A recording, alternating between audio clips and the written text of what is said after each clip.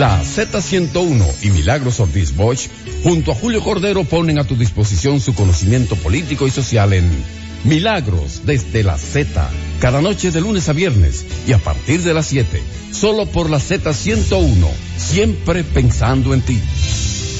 Buenas noches, amables oyentes, bienvenidos y bienvenidas a Milagros desde la Z. Hoy jueves de José Rijo, jueves 17 de octubre del 2019, son exactamente las 7 de la noche. Yo soy Julio Cordero. Y yo soy José Rijo Presbot. Como cada jueves. Don Julio Cordero, un abrazo. José, se murió Alicia Alonso. ¿Cómo? La última gran diva del ballet. Del ballet cubano. Doña Alicia hubiera cumplido 99 años en diciembre. Wow. Alicia Ernestina de la Caridad Martínez del Hoyo nació el 21 de diciembre de 1920 en el cuartel de Columbia de La Habana. Una de las grandes bailarinas de ballet de todos los tiempos. Sí. Una grande. Ahí Cuba, me quito el sombrero. Ella estuvo aquí. Como coreógrafo. Como coreógrafo. Sí. Creo yo. Sí, no me acuerdo. Pero creo que sí. José, tú sabes que yo estaba esperándote con mucha ansiedad. Estaba esperando este jueves. Oye lo que salió en el periódico. Gobierno convierte subsidio eléctrico de ayer en deuda soberana de mañana. Creo que fue Diario Libre. Uh-huh. El subsidio eléctrico aprobado para este año había sido definido en 28.790 millones de pesos en el presupuesto general del Estado de 2019. Pero en una reforma propuesta para las cuentas presupuestarias se elevó a 33.070 millones de pesos. El sistema eléctrico es un caos. Toñito Almonte me prometió que el miércoles que viene vamos a analizar, pero él desde el punto de vista eléctrico y tú desde el punto de vista presupuestario. Una deuda, el subsidio eléctrico de ayer, convertirlo en deuda soberana de mañana. La pregunta, ¿eso es legal? No. Esa es otra violación más a la ley de presupuesto. Así es. ¿Qué es lo que propone? Pero ahí habla de 33.000 millones. Sí, dice aquí que en las reformas para la modificación, el presupuesto complementario, uh-huh, eleva el monto de 28.000 a 33.000. Bien, el presidente sometió un proyecto de ley que modifica el presupuesto de este año. Y ahí se le reconoce deuda a la sede, de sur, de este, de norte, sí, tenían compromisos de pago de factura a contratistas y suplidores del Estado del año 2018 por 495 millones de dólares.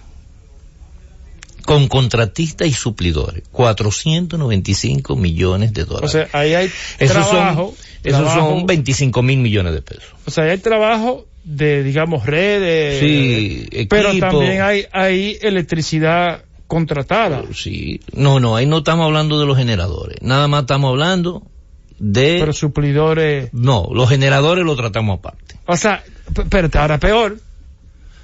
400 millones de dólares y ahí no hay generadores. No, al menos eso no es lo que dice, porque no se conocen las facturas.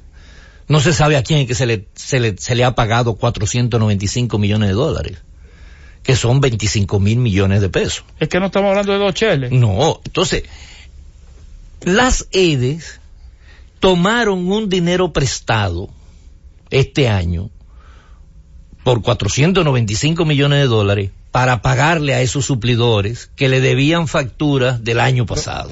Okay. Estamos.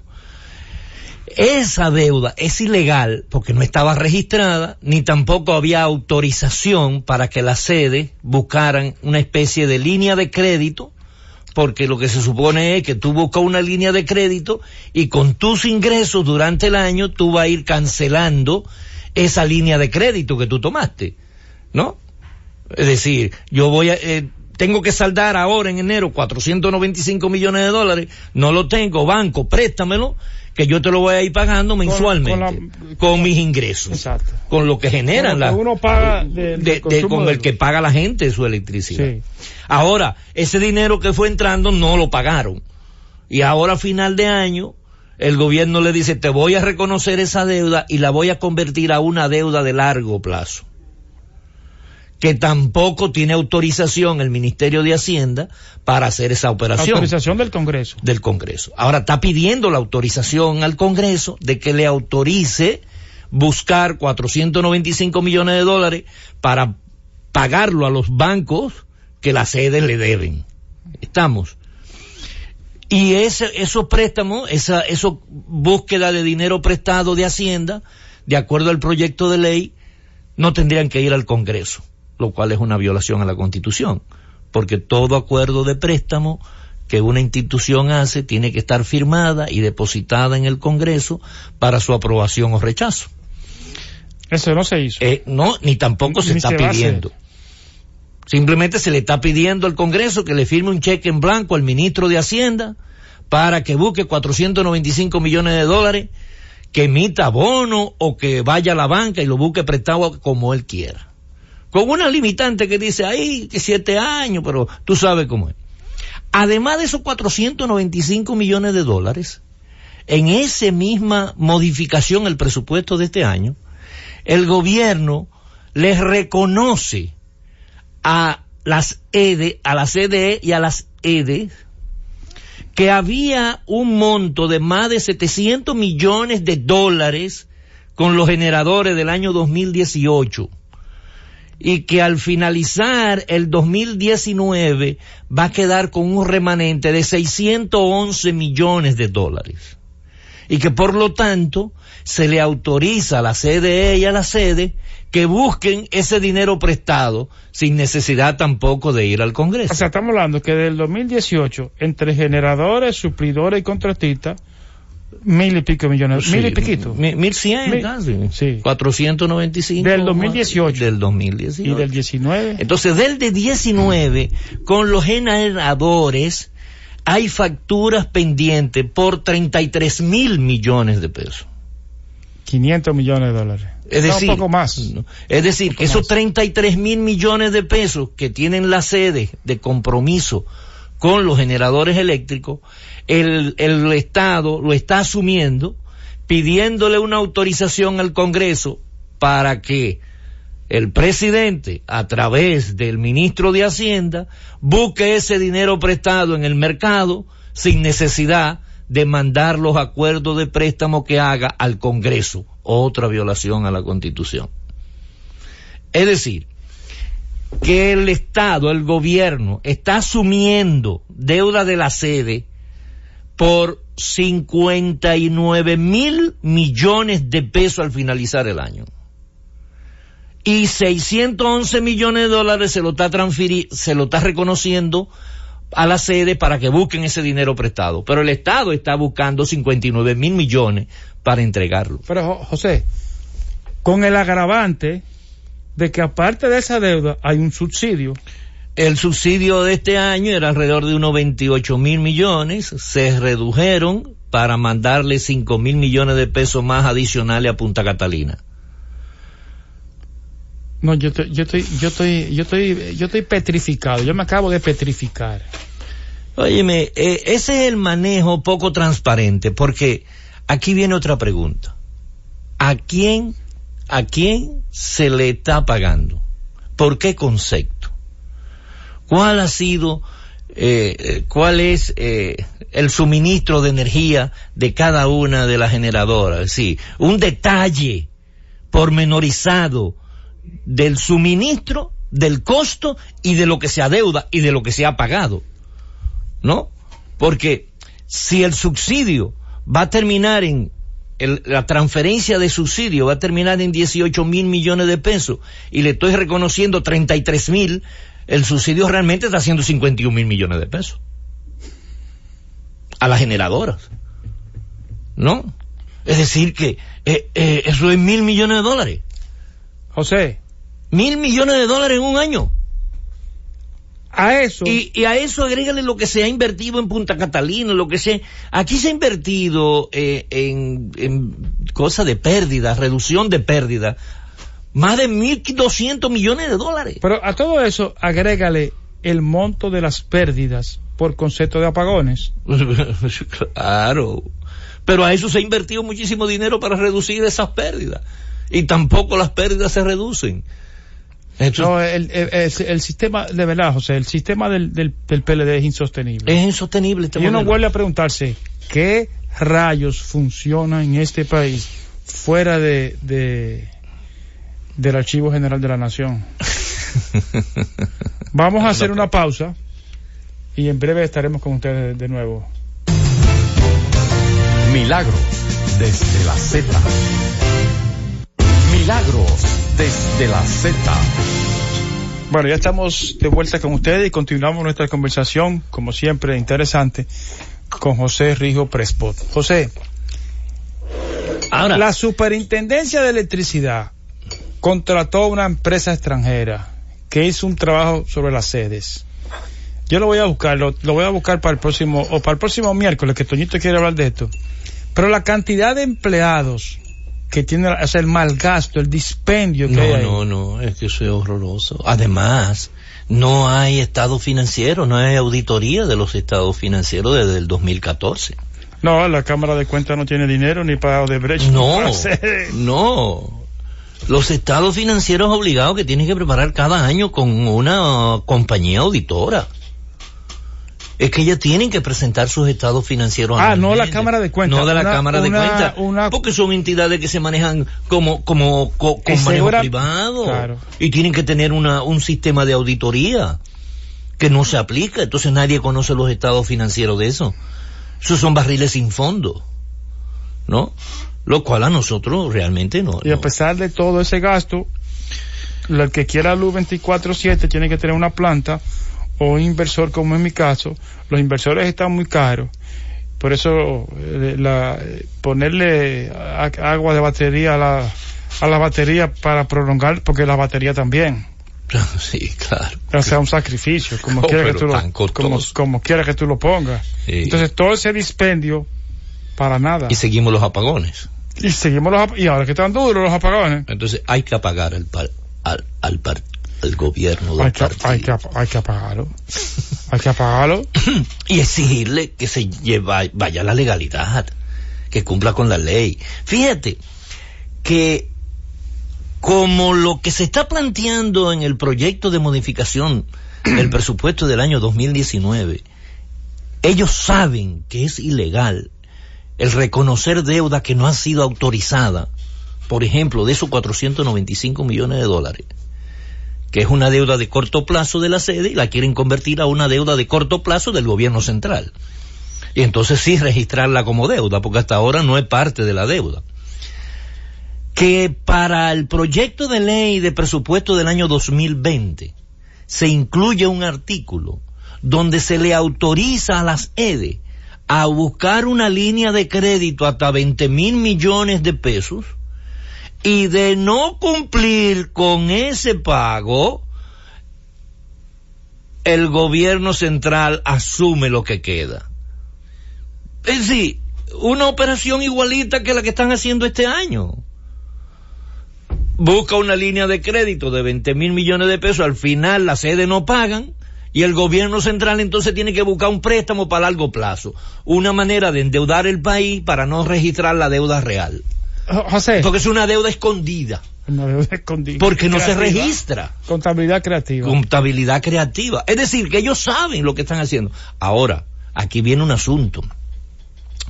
Y los administradores, el presidente de la República y el Ministerio de Hacienda con su dirección de presupuesto, contabilidad, tesorería, crédito público, tiene que entender una cosa, que este presupuesto del 2020 va a ser compartido, que ese presupuesto del 2020 al 16 de agosto tiene que estar muy bien cerrado, porque al 16 de agosto del 2020 hay un cambio de gobierno en el país.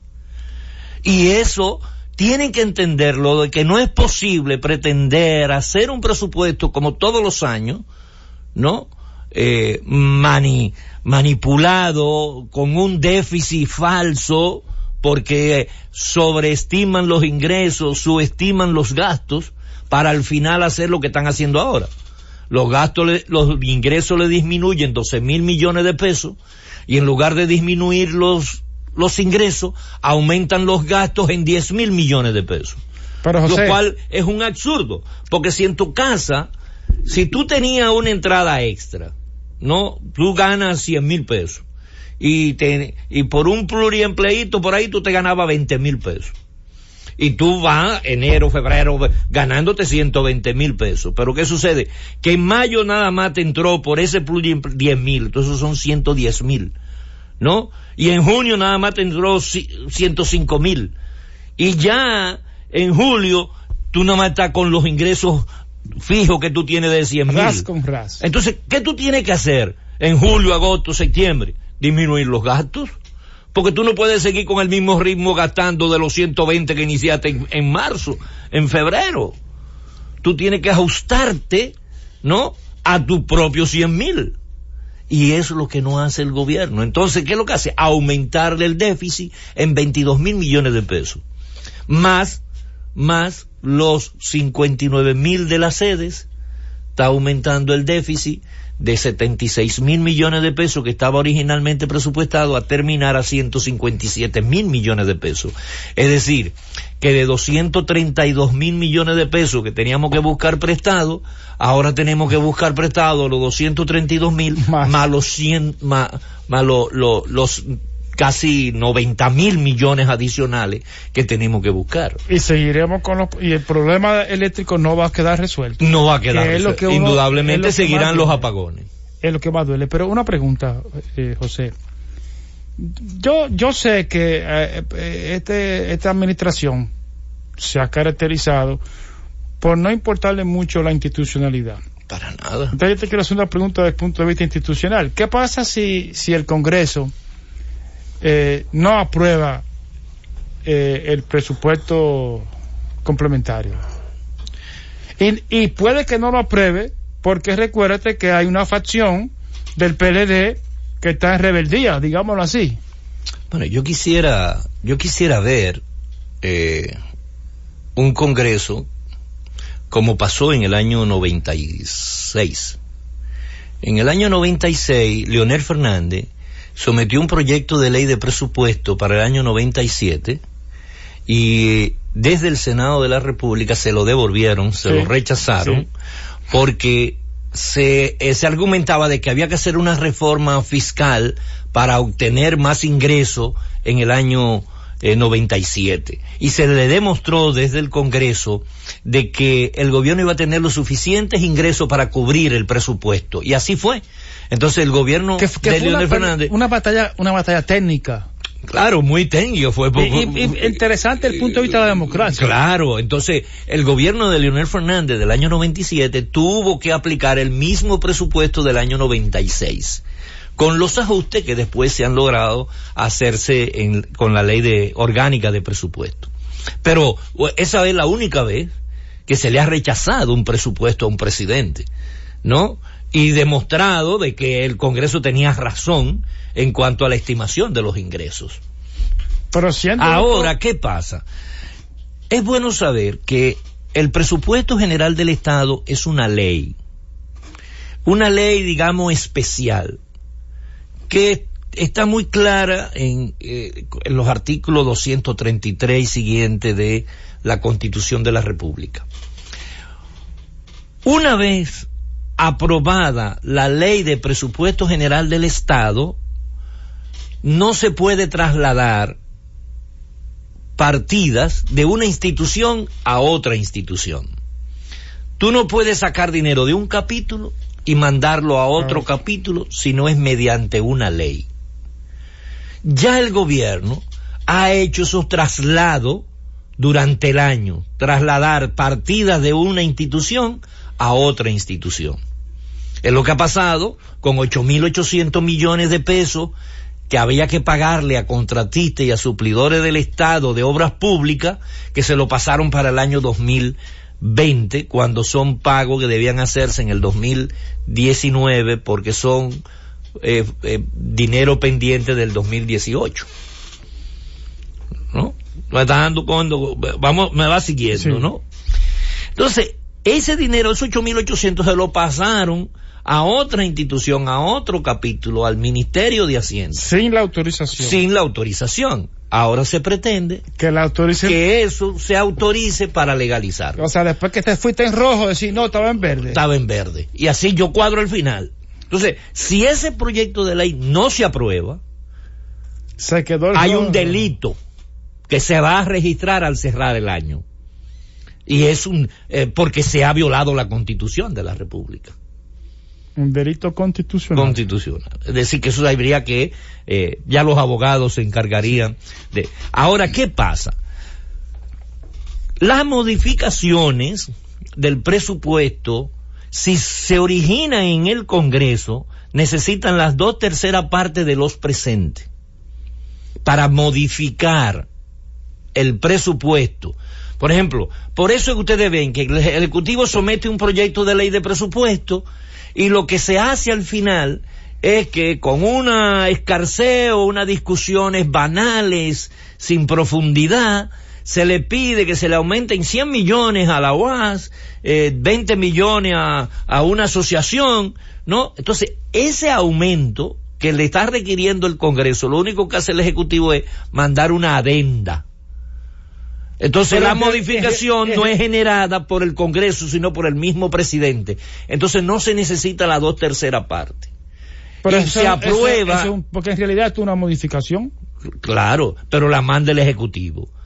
Cuando el Ejecutivo somete una modificación, entonces se aprueba con mayoría absoluta. Ah, ya, okay. Y la mayoría absoluta es la mitad más uno. Por ejemplo, en la Cámara de Diputados. De los que vayan.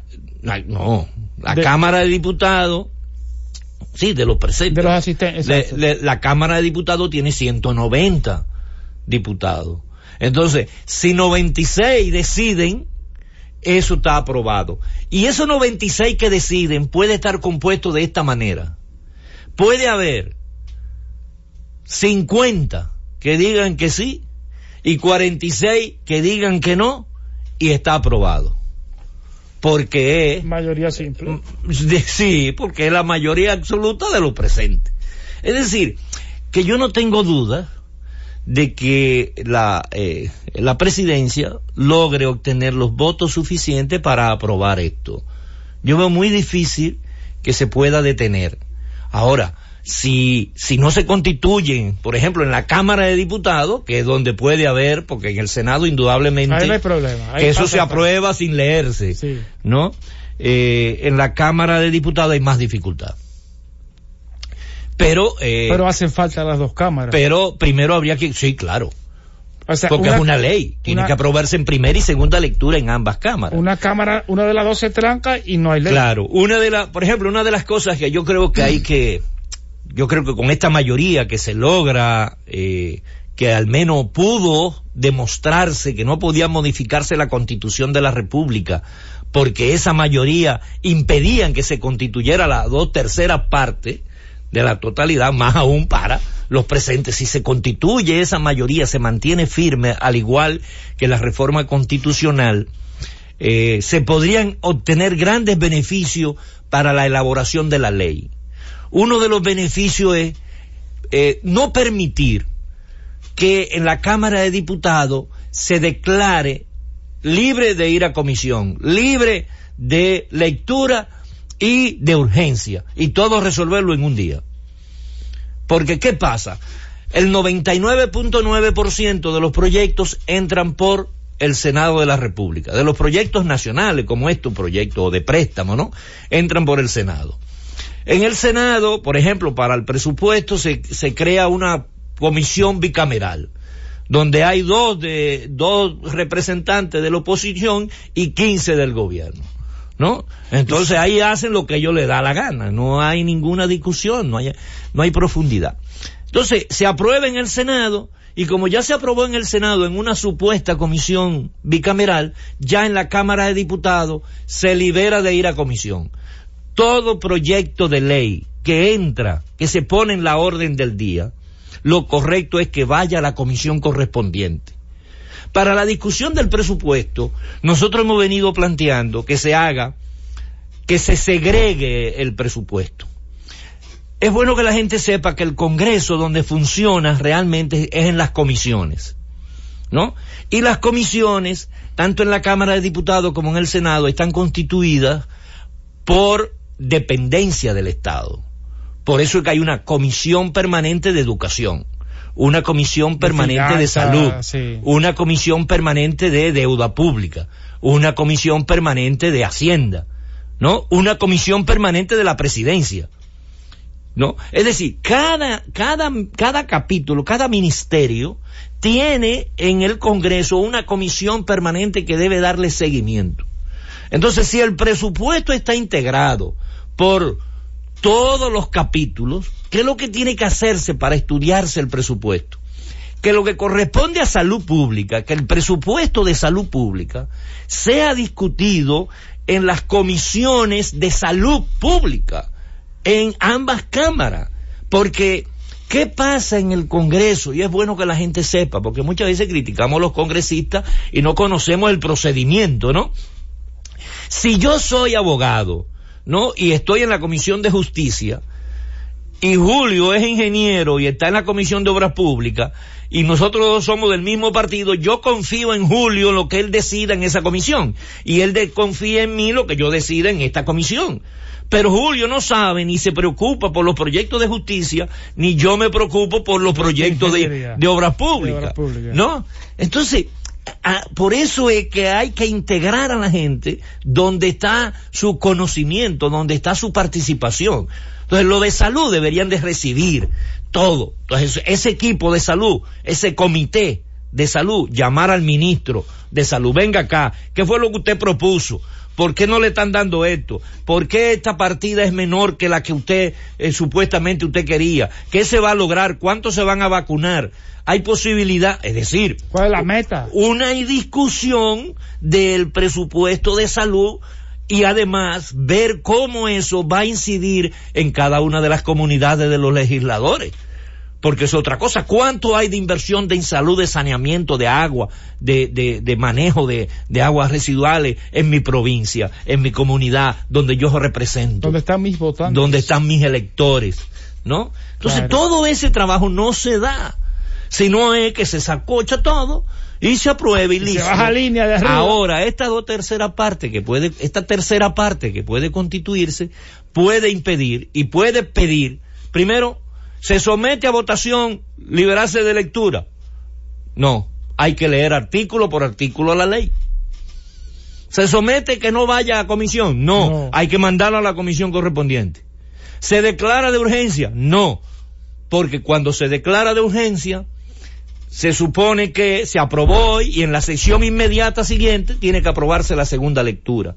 Una mala costumbre es que esa segunda sección inmediata se convoca el mismo día, lo cual impide que la función del legislador, que es ver todos los proyectos, que no pudo estar en esa sección, pero que puede estar en la de mañana, no tenga oportunidad de legislar. Entonces se le está quitando el derecho de legislar a uno que está para ello, de acuerdo a la Constitución.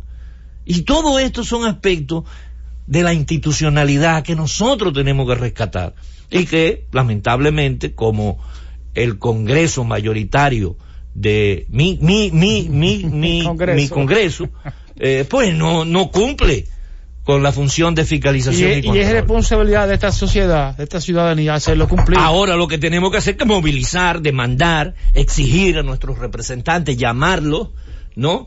Pedirle, denunciarlo, ¿no? Porque aquí tenemos la mala costumbre de decir, no, los legisladores, y yo siempre le pregunto, ¿y cuál es el tuyo? Que el barrilito, ¿y por qué senador tú votaste? Entonces, si tú votaste por ese senador que le gusta el barrilito, denúncialo, dile que tú no vas a volver a votar más por él. Y no votes. Y no votes. Vota por aquel o aquella que entiende que es mejor. Exacto. Y yo creo que hoy se ha dado un anuncio importante. Me quitaste la palabra de la boca. Para la provincia de Santo Domingo, sabe que de la coalición democrática hemos venido impulsando de que haya un gran pacto político social, y ya se va viendo lo que va a significar ese pacto político social, porque hoy se inauguró el comando de campaña por el candidato a la presidencia, Luis Abinader, y el candidato a senador por la provincia de Santo Domingo, don Antonio Taveras, apoyado por el PRM, Alianza por la Democracia, el Frente Amplio, Dominicano por el Cambio, el Partido Revolucionario Socialdemócrata y muchos movimientos sociales que van a acompañar, lo cual desde ya nosotros comenzamos a decir que van a comenzar los debates. Por lo tanto, nosotros vamos a pedir que haya un debate por la senaduría de la provincia de Santo Domingo, donde esté la senadora permanente, doña Cristina Lizardo, y don Antonio Taveras, para que haya un gran debate público, claro, y la gente conozca realmente. Para que el siglo XXI llegue al país. Tenemos que promover esos debates, Julio, supuesto, y abrir este espacio para esos debates, claro, también. De seguro que contamos con el apoyo de doña Milagro, que siempre, mira, en este programa hicimos un debate y resultó un ejercicio político interesantísimo con todos los candidatos a rectores de la UAS. De la UAS, sí. Todos vinieron aquí.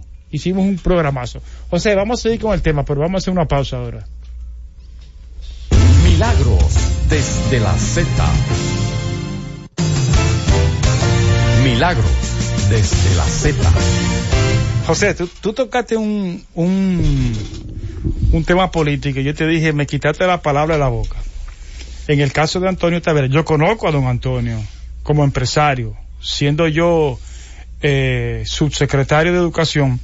Don Antonio era de los que regularmente participaba en los concursos. En los concursos para imprimir libros. Sí. Entonces, él conoce de la seriedad de este lado, y nosotros también conocemos la seriedad de ese lado.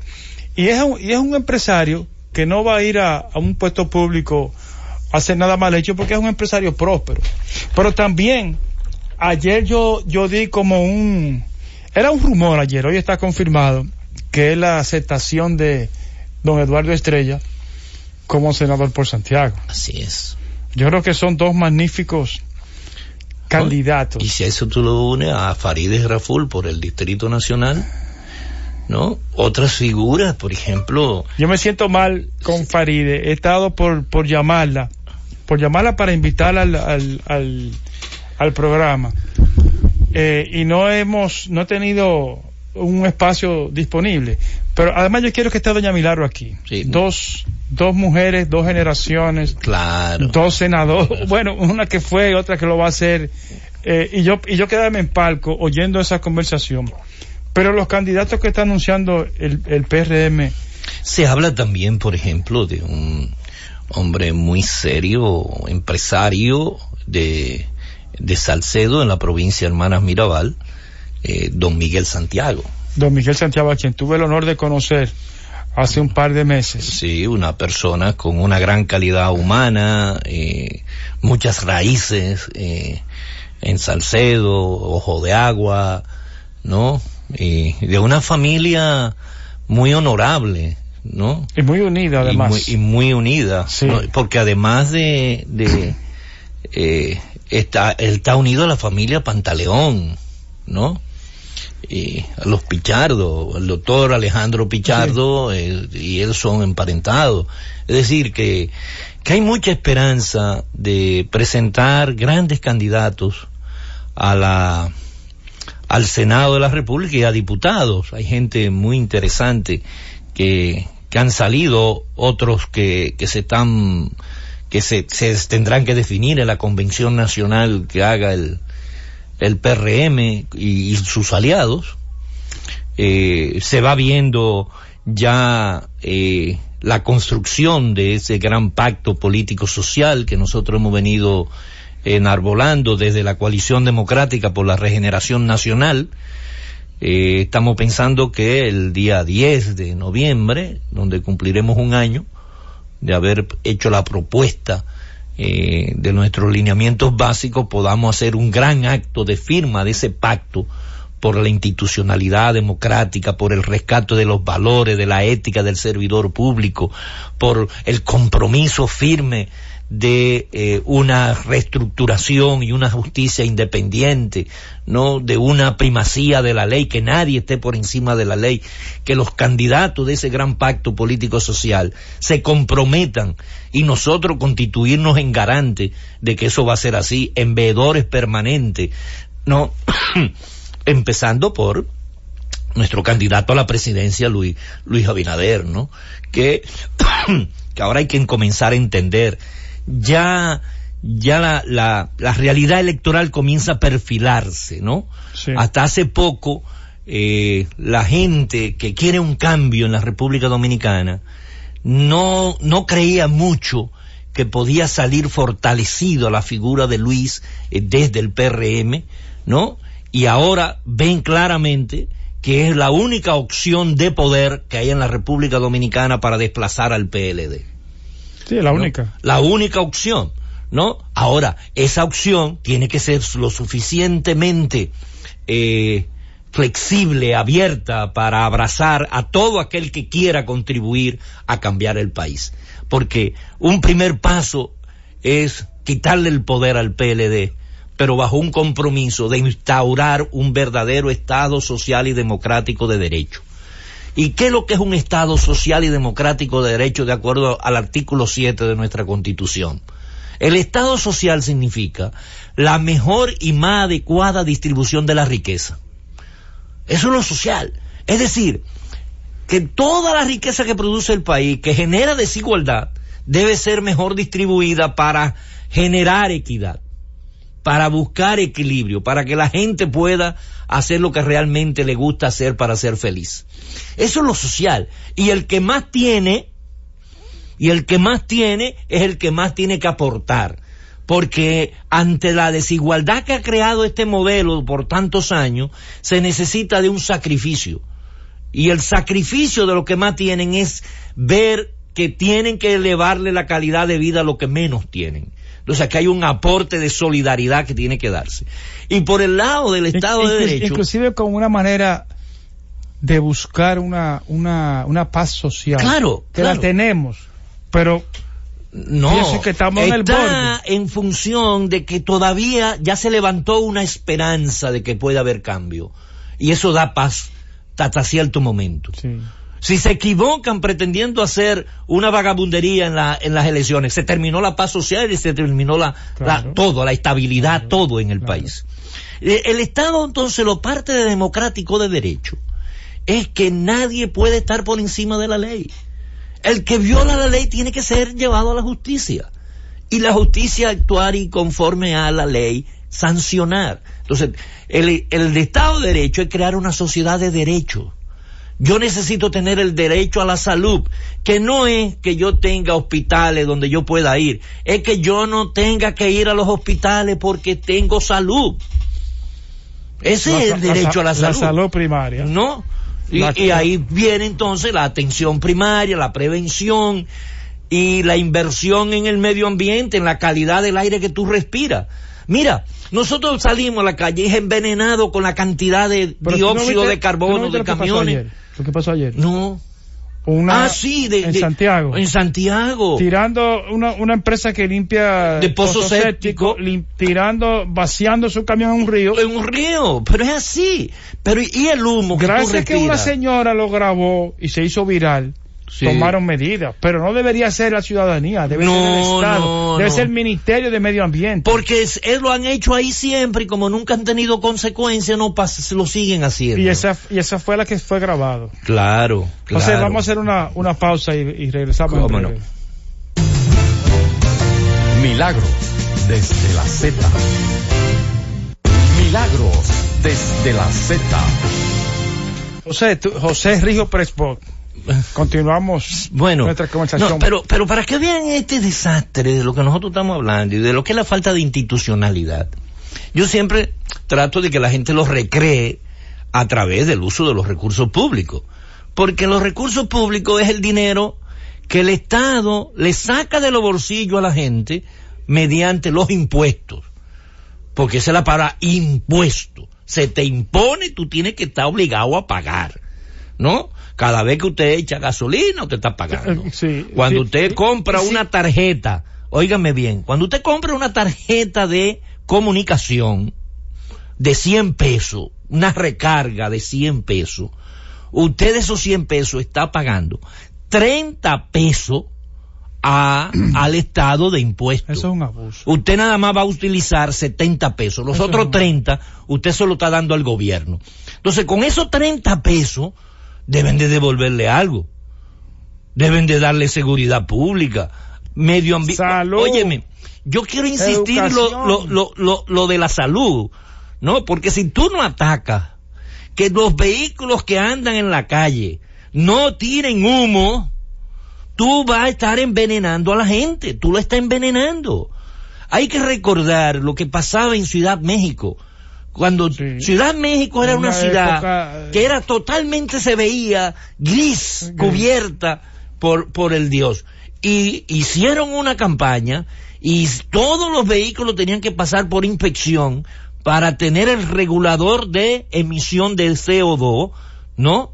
Y hoy en día ya Ciudad México es vivible, se ve limpia, sí. ya no tiene ese humo que se veía condensado, ¿no? Porque eso es veneno. Pero el gobierno no hace eso. Y yo quise buscar qué pasó en los meses de agosto y septiembre con determinadas partidas, porque yo decía, óyeme, hay como un exceso, ¿no? El gobierno metió todo su esfuerzo en que el candidato de su gobierno ganara, ¿no? Y con todo y eso sacó el 13% de los electores, porque fue una campaña nacional, la campaña más brutal que se ha hecho aquí en este país, ¿no? Para convencer a la población de que fuera a votar, ¿no?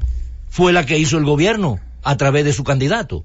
Y apenas sacó un 13% de los electores. Vamos a estar claros. Sí, un 13% de los 10 millones. Un 13%. Sí. A pesar de ese derroche, miles y miles de millones de pesos invertidos. Que le salía a uno en todas partes. Entonces, por ejemplo, en publicidad y propaganda, ¿cuánto invirtió el gobierno en agosto en publicidad y propaganda? 261 millones de pesos. Ahora, ¿cuánto invirtió en septiembre? 496 millones de pesos. Lo duplicó, ahí está parte de la evidencia. Es decir, en el mes de septiembre invirtió 285 millones de pesos adicionales a lo que había invertido en agosto en publicidad y propaganda. Ahí está el algoritmo. ¿No? En personal transitorio, en nominilla, el gobierno en el mes de agosto invirtió 870 millones en pago de nominilla y personal transitorio contratado, donde ahí hay muchas bocinas no solamente bocinas de medios, sino bocinas de profesionales de alto nivel de este país, que eso es en lo que se han convertido, en bocinas escribiendo única y exclusivamente en función del interés. Sí. 870 millones de pesos en agosto. En septiembre, 1.052 millones de pesos. Otro algoritmo. Es decir, ese dinero invertido ahí es un incremento. Fueron 182 millones de pesos adicionales que se metieron en septiembre. En personal transitorio. Ahí está la evidencia. En combustible y lubricante fue un poco menos, ¿no? De 424 millones en agosto, fue 437 millones. Es decir, hubo un incremento ahí de 14 millones de pesos. Pero 14 millones de pesos en combustible adicional a lo que regularmente se paga. Esos son muchos galones. Muchos galones de gasolina que se repartieron, ¿no? Muchos galones de gasolina.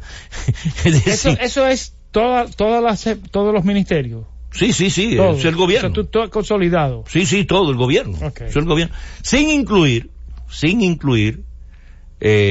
las sedes, sin incluir los organismos autónomos descentralizados, ninguno de eso. Okay.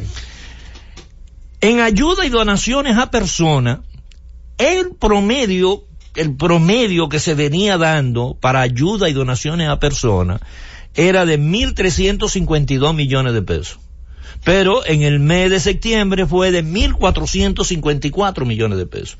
Es decir, un incremento de 100 millones de pesos más en ayuda y donación en el mes de septiembre. Dime. Ahora hay que compararlo con octubre, porque en octubre baja. Entonces estamos esperando en octubre. Vamos a esperar octubre. Ya estamos casi finalizando. Sí. Ya vamos camino a finalizar octubre. Sí. Pero en compra de vehículos, ¿no?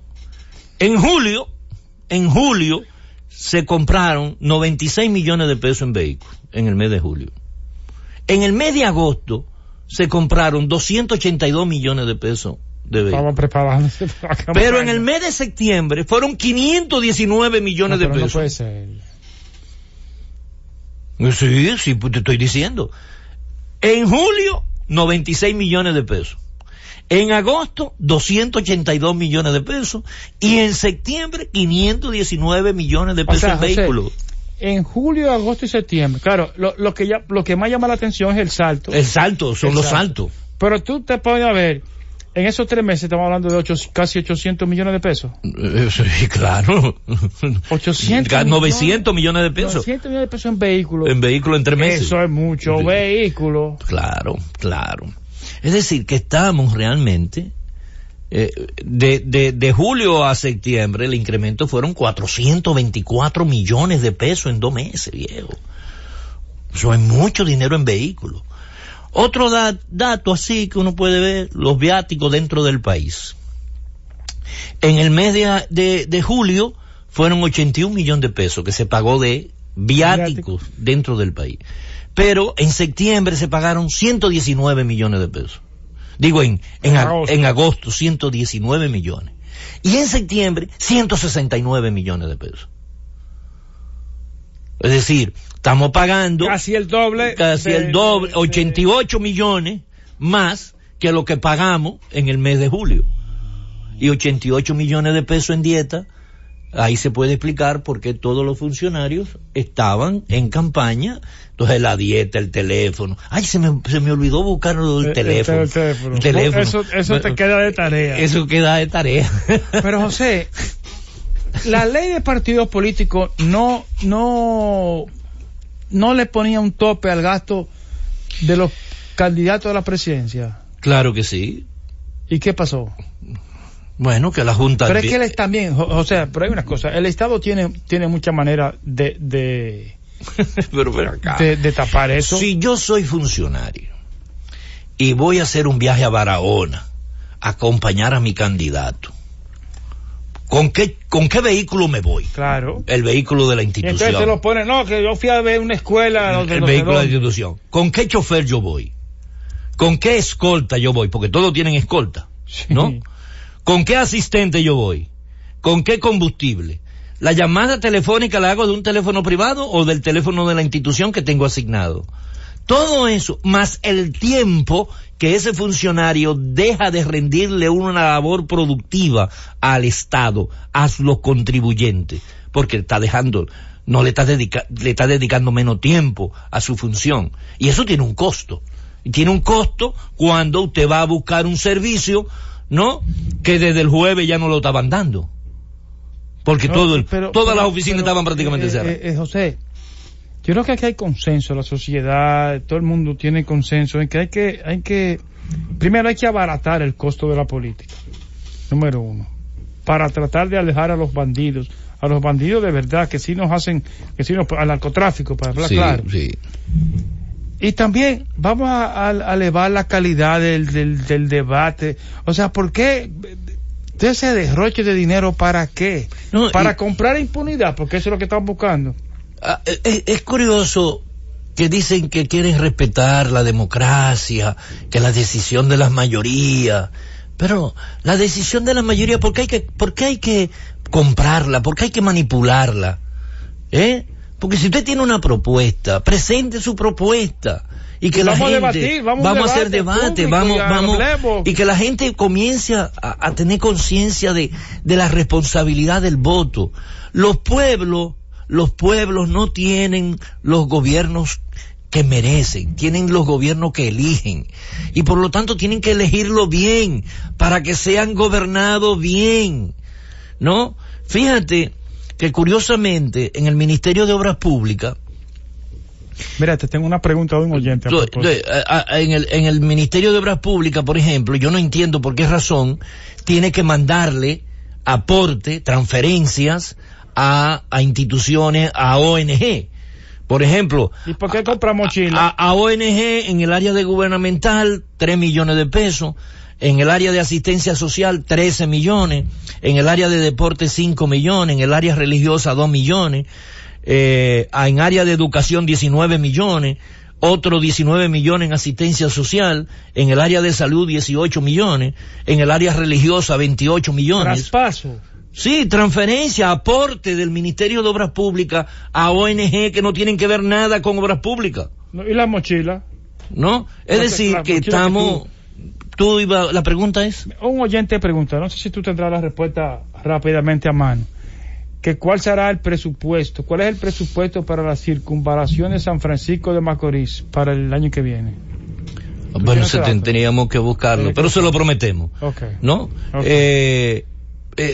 Siempre hay una partida, pero nunca se cumple. Es igual que la partida que correspondiente al hospital regional de San Francisco de Macorís. 3 años poniéndole 700 millones. Ya este año dicen que van por 400 millones. Sería interesante qué nivel de construcción va. Una cantidad y ejecutan otra. Pues claro, en todo el tiempo. ¿No? José, nuevamente me toca agradecerte a ti tu participación. No sé si tú quieres algo más. Bueno, uno, de verdad que uno se cansa. Por ejemplo, dentro de las transferencias que ha hecho la Presidencia de la República, hay una que a mí siempre me gusta destacarla, porque es el despacho de la primera dama, que tiene 650 millones de pesos presupuestados y ya ha ejecutado 662 millones de pesos. Y falta el 102% al 30 de septiembre. Y falta octubre, faltan 3 meses todavía. El 102%. O sea, el 25% sí. Del tiempo. Igualmente, por ejemplo, a la Oficina de Coordinación Presidencial, no es una oficina, que tenía un presupuesto de 8 millones de pesos, 8.7 millones de pesos, tiene una ejecución de 40 millones de pesos. 5 veces esa oficina ha gastado al 30 de septiembre. 5 veces. Sí, de 80.7 millones ya ha ejecutado 40.3 millones. Bueno, de coordinación presidencial, ¿no? En el área de asistencia social, el presidente ha ayudado 449 millones de pesos. 49 millones de pesos, transferencia en asistencia social. José, 1 millón de gracias. Bueno, buenas noches, feliz fin de semana. Tengo que agradecerte tu participación aquí cada jueves, siempre uno aprende mucho contigo. Buenas noches, nosotros estaremos mañana de nuevo, vamos a hablar de lo que está pasando en Turquía con los kurdos y los sirios, con 2 especialistas, Elvis Alán y Oscar Guedes. Así que hasta mañana. Milagros desde la Z.